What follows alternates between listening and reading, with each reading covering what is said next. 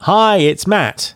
Just before we start the show, I want to tell you about a great live event I've got coming up on the 27th of March. To celebrate 600 episodes of Recruiting Future, I'm going to be hosting a live Ask Me Anything webinar. This is your chance to pick my brain on anything you like, including market trends and predictions, the impact of AI on recruiting, skills-based hiring, the changing role of recruiters, podcasting tips, or even my favourite Scottish tourist destinations and whiskies. Literally, ask me anything. I'll also be joined by some surprise special guests who'll be adding their perspectives to the conversation. You can sign up now by going to mattalder.me/AMA. That's mattalder.me/AMA. And I really look forward to seeing you there. That web address one last time, mattalder.me/AMA. There's been more of scientific discovery, more of technical advancement and material progress in your lifetime and mine than in all the ages of history.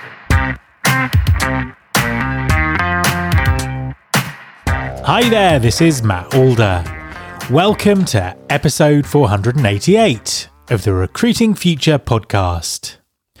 One of the key lessons from 2022 is that implementing effective strategies for DE&I is always a long-term journey rather than a quick fix.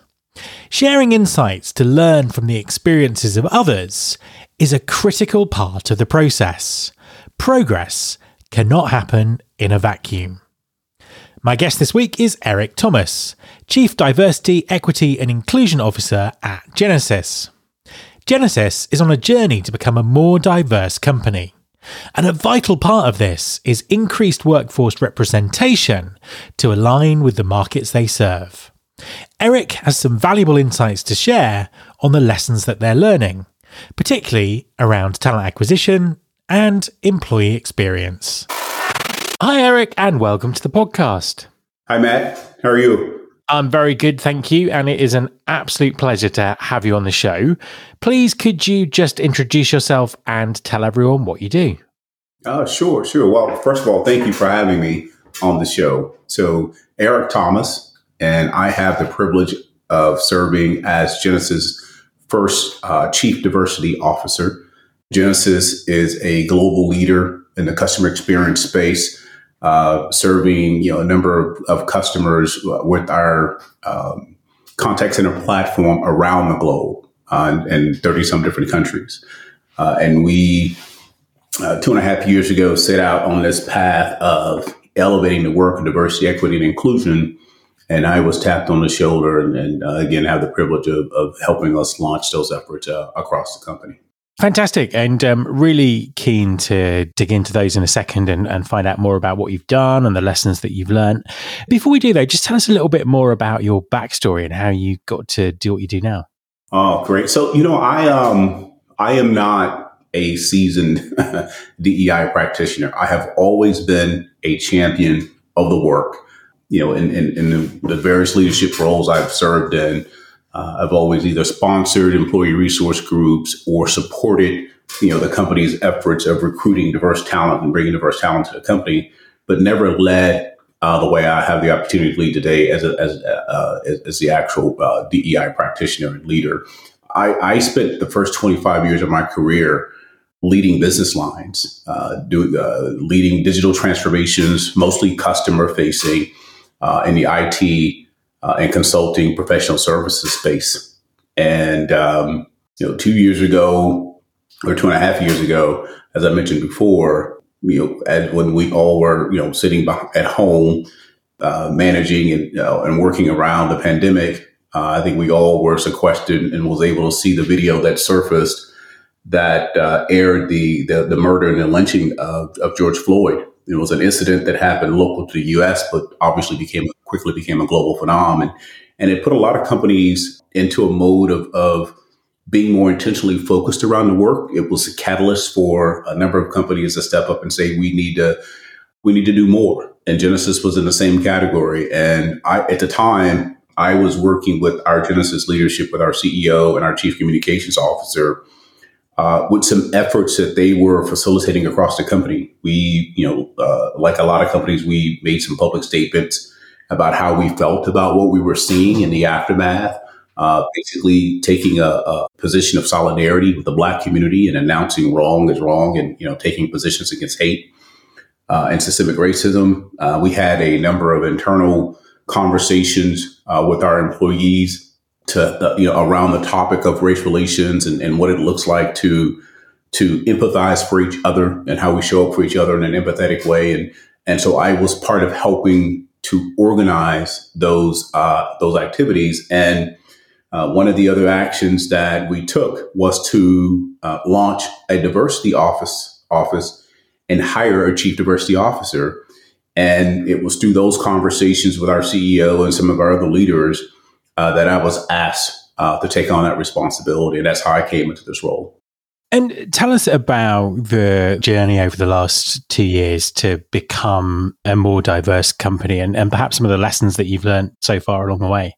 In my conversations with Tony Bates, our CEO, and it was during a period in which we were talking about the possibility of me leading this role, he had joined the company in 2019. So he was about a little over a year and a half at his post.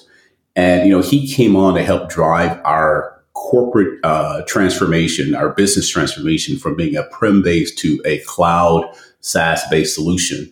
And he had a number of initiatives, as you might imagine, that he was putting in play as being, the new CEO.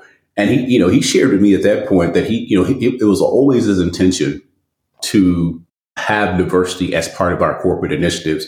Empathy is one of the cornerstones of our corporate values, and it was something that Tony brought as part of his leadership style. But as I mentioned before, the George Floyd murder was kind of a catalyst for elevating this work for him, and it launched our journey. And one of the first things we did was to set out to build a solid foundation for a long-term and sustainable set of DEI practices, something that would outlive me or even Tony. And we first started our focus on inclusion and belonging, and in educating our workforce on the why. This truly has been and continues to be a transformational change. And one of the things I've learned throughout my career is that anytime you're driving change of this nature, having a clear communications plan and making sure that your workforce understands the why, and more importantly, the role they play in instituting some of that change, is a key part of the change management strategy. So that's what we focused on in year one. And then as we rounded the corner of year two, we expanded our focus to start getting our head around our data and understanding different data insights, like in the representation of women around the globe and people of color in the U.S., understanding employee sentiment, how they feel about topics such as fairness and equity, their ability to have a fair chance at growing their career and expanding their capabilities at Genesis, as well as retention. Or do we have challenges with retention when you look at it across various demographics? And the data provided key insights into helping us understand the challenges that we had, but particularly if we were having challenges with how we administer certain policies and practices that have a direct impact on employee experience, but also in helping us, develop our strategic framework, our DEI framework, and set some of our earlier priorities in terms of what to focus on in the beginning. And in leveraging the knowledge gained from the data, we were able to set goals, diversity goals, representation goals for aligning the diversity of our workforce with the markets we serve, which would mean we would need to increase the representation of women across our workforce and among the leadership ranks over the next 4 or 5 years, as well as increasing representation of people of color in the U.S. And then, some of the lessons learned, one of the key lessons I learned from leading these efforts is just how innovative the work is, how innovative DEI work is. There truly is no one size that fits all approach that folk can take. Every company has to determine how to define diversity, equity, and inclusion within the context of their environment and determine what's important to them and what are their priorities. I think you have to give yourself room to experiment with different ideas and different initiatives to really discover, what your workforce will embrace and where you think what effort will help drive a high amount of employee engagement, which is really important in order to really, move the needle on the type of change that you're looking to foster. And quite frankly, we're still figuring some of this out. We've made some good strides in a number of areas, and we've seen, the response rates from employees. And as a result, we pivoted, at times with different things. We started down a certain path and found exit ramps because we realized it wasn't working for us.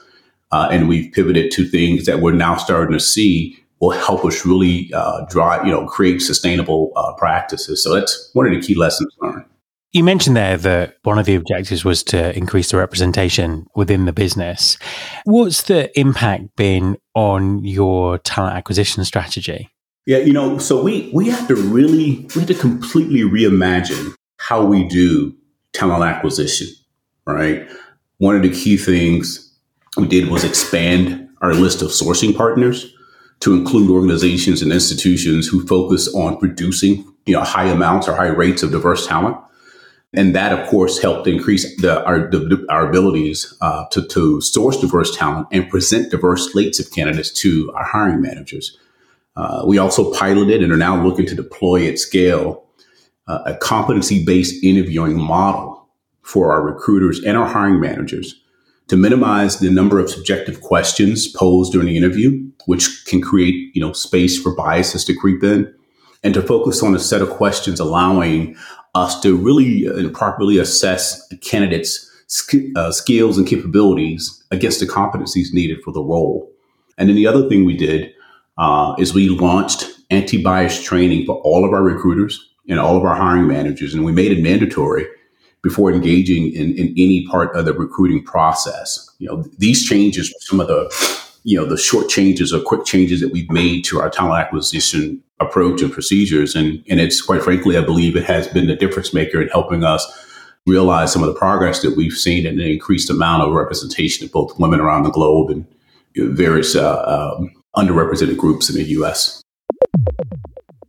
A quick message from our sponsor, Wonolo. Hi everyone, I want to tell you about Wonolo. That's Wonolo. Wonolo stands for Work Now Locally. Wonolo enables businesses to find quality workers for on-demand, seasonal, short-term and long-term work. Ditch the bulky paperwork and interview process and use Wonolo to find quality workers fast and get work done even faster. With flexible workers and no platform fees, you can save on operating costs, meet demand and maximise earnings with ease. Wonolo is available in over 100 markets, including Chicago, Dallas, Atlanta, New York, and Seattle. Get workers who are ready to work and spend less time finding them with Wonolo. Go to www.wonolo.com/pod. That's www.wonolo.com/pod and take the stress out of finding workers. I suppose just to dive in a second into the way that you changed your assessment and what you assess for and the interview questions. I mean, that sounds like that would have been quite an in-depth process. How did you go about doing that? We transitioned from a less subjective approach of how both recruiters and hiring managers interview candidates to a more mechanical approach with a scripted set of questions and that you would be limited to asking a candidate that would be geared towards enabling you to assess, is this individual in terms of their resume, their capabilities and skills, and how they are articulating their ability to deliver on certain things. Based on that assessment, are they a fit for the competencies and the role and the skills required in the role? And it removes, room for, hiring managers asking women, as an example, do you plan to have children in the future? Do you have an issue with traveling? Or some of the other things that, questions that we discovered were really being asked through some of these interviewing process that unfortunately was putting certain demographics at a disadvantage, but really had nothing to do with whether or not they could do the role or not. And so the goal was to mitigate those types of scenarios surfacing during the process. Absolutely. You mentioned sort of employee engagement and the employee experience. How do you differentiate yourself as an employer? Genesys really leans in the concept of empathy. It is a cornerstone, our corporate values, and it was a gateway to evolving what does empathy look like, right? In terms of through a DEI lens, how do we show up and create and foster an inclusive environment? How do we develop leaders that know how to lead inclusively, right? And so, with that being at the cornerstone of our corporate values, it's woven into the fabric of how we do things. If you take, for example, our employee engagement and the pulse surveys that we distribute to get a sense of employee sentiment, it's a key way of listening to your employees. But more importantly, when you get the data back, are you acting, right? And I think that's one of the things that really differentiates Genesys. You can pick up the paper or any type of article and talk about how different companies are addressing the return to work approach. And, our employees, we did a survey and we kind of, obtained an understanding from our employees of how they felt about coming back to the office post-pandemic. And it was pretty clear. I think it was over 60% wanted the opportunity to continue working virtually. So we created, a strategy, our return to work strategy or, workplace of the future around that. We have hybrid scenarios where if you're within a certain distance of the office, you can choose to drive in or you can only come in certain days of the week. If you want to be in the office every day because you really desire that type of communal approach and interaction, it's available to you. Or if you want to be completely virtual, it's available to you. And we make sure that we outfit or equip our employees with the tools to where they can be just as productive, either virtually or in that hybrid fashion or in the office, because we saw those capabilities surface during the pandemic.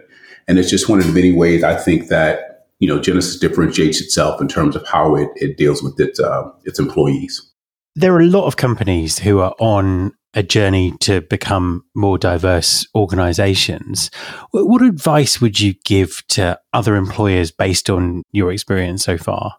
Yeah. So, I think there's three things that come top of mind. First of all, if you are looking to launch your DEI efforts like we did from concept, or even if you're looking to expand on some of the work you've been doing, I think it's critically important for companies to take the time to really understand and define what diversity, equity, and inclusion means within your workplace, within the context of your environment. What's important to your workforce? Listen to your employees, because what I've learned and what we've learned is that our employees will tell us what challenges are or what diversity efforts are important to them. Diversity can take on such a broad spectrum. And if you try to boil the ocean out of the gate, it's like anything else. You can do three things, one, 2 to 3 things very great, or you do 10 things very mediocre. And, I think your employees will tell you what are the things that are top of mind and important for them. The other piece of advice I would give folk, and I kind of referenced this earlier, is give yourself room to experiment with different ideas and initiatives to discover, what actually works within your environment and what your workforce will embrace, right? It's okay to start out certain efforts and realize that because the work is very innovative, that maybe this doesn't work for you. Maybe it doesn't fit for you. And give yourself room to find exit, ramps and to start again. And then I think the last thing I would say, probably I should move it to number 1, is make data and analytics your best friends, right? People can argue the merits of DEI all day long. Is there truly an ROI? You hear that conversation all the time. Or, you hear, do we really have issues at our company? Do we really even need this work? And the data doesn't lie. It's like a suitcase ready business justification. And that's, I think those are probably the 3 key things I would share with anyone looking to either launch or expand their DEI efforts. And as a final question, how do you hope DE&I will develop over the next 2 to 3 years? Matt, one of the things I've come to appreciate about the work, the DEI work, one of the things that is different from the work I've done in the past, is just how communal the space is. Through the network of other DEI leaders that I engage with, we openly share our experiences with each other, our best practices, if I can use that term. We share anything that we've discovered that works. Hey, give it a shot. See if this works for you. See if this helps you move the needle on various initiatives that you're driving within your company. Because we all want to see each other be successful, right? In this space, you don't really have that competitive nature that you see on the commercial and business front. And, I think it's past time for some type of industry standards to be produced to help us align on what good looks like. I think right now we all pretty much benchmark ourselves against our own work, and we set out on a course. We'll set goals, and if we're attaining those goals, then we can say, oh, okay, we're making good progress. But at the end of the day, without a very strong industry ecosystem, I don't know how much progress all of us can really make in terms of it being really truly material. If you think about the telecom space, there are standards on how and protocols on how technology evolves. And that's how you go from 3G to 4G to 5G. If you look in the software development space, things like open sourcing and those types of things has helped us come up with new applications and ways for the technology to evolve. And I think it's way past time for us to develop a set of industry standards around diversity, equity, and inclusion. So we're not just don't have ourselves to benchmark against each other. We're benchmarking against how good has been defined for the industry. One other thought I'll share about the future. I think collectively, DEI leaders, and maybe it is somewhat aligned with defining industry standards. I think we need to start preparing ourselves to address an increasing amount of organized opposition. In the U.S., we have in the next week or so, we may have a shift in the judiciary. And that shift has a direct impact on how companies, in some cases, policy impact on how this work can or cannot be done. And I don't think that collectively we're prepared to address some of those challenges head on that allows us to continue to move the needle in this space. I think that's what we need to be thinking about in terms of the future of DEI. Eric, thank you very much for talking to me. I enjoyed it. Thank you, Matt. I appreciate you having me. My thanks to Eric. You can subscribe to this podcast in Apple Podcasts, on Spotify, or via your podcasting app of choice. Please also follow the show on Instagram. You can find us by searching for Recruiting Future. You can search all the past episodes at recruitingfuture.com. On that site, you can also subscribe to the monthly newsletter Recruiting Future Feast and get the inside track about everything that's coming up on the show. Thanks very much for listening. I'll be back next time, and I hope you'll join me.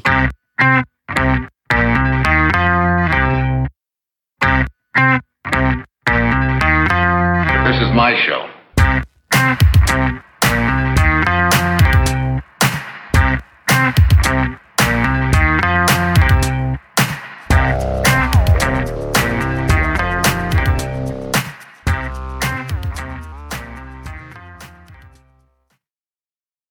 How much do you understand the future of finance? I'm Jim Marous, a top 10 banking influencer and host of the podcast Banking Transformed, where we dive deeply into the rapidly evolving world of banking and financial technology. Join me as I interview industry experts, thought leaders, and innovators as they unravel the latest banking trends, disruptions, and game-changing technologies reshaping the world of finance. Redefine your understanding of the banking ecosystem. Subscribe now to Banking Transformed, available wherever you get your podcast and now available on YouTube.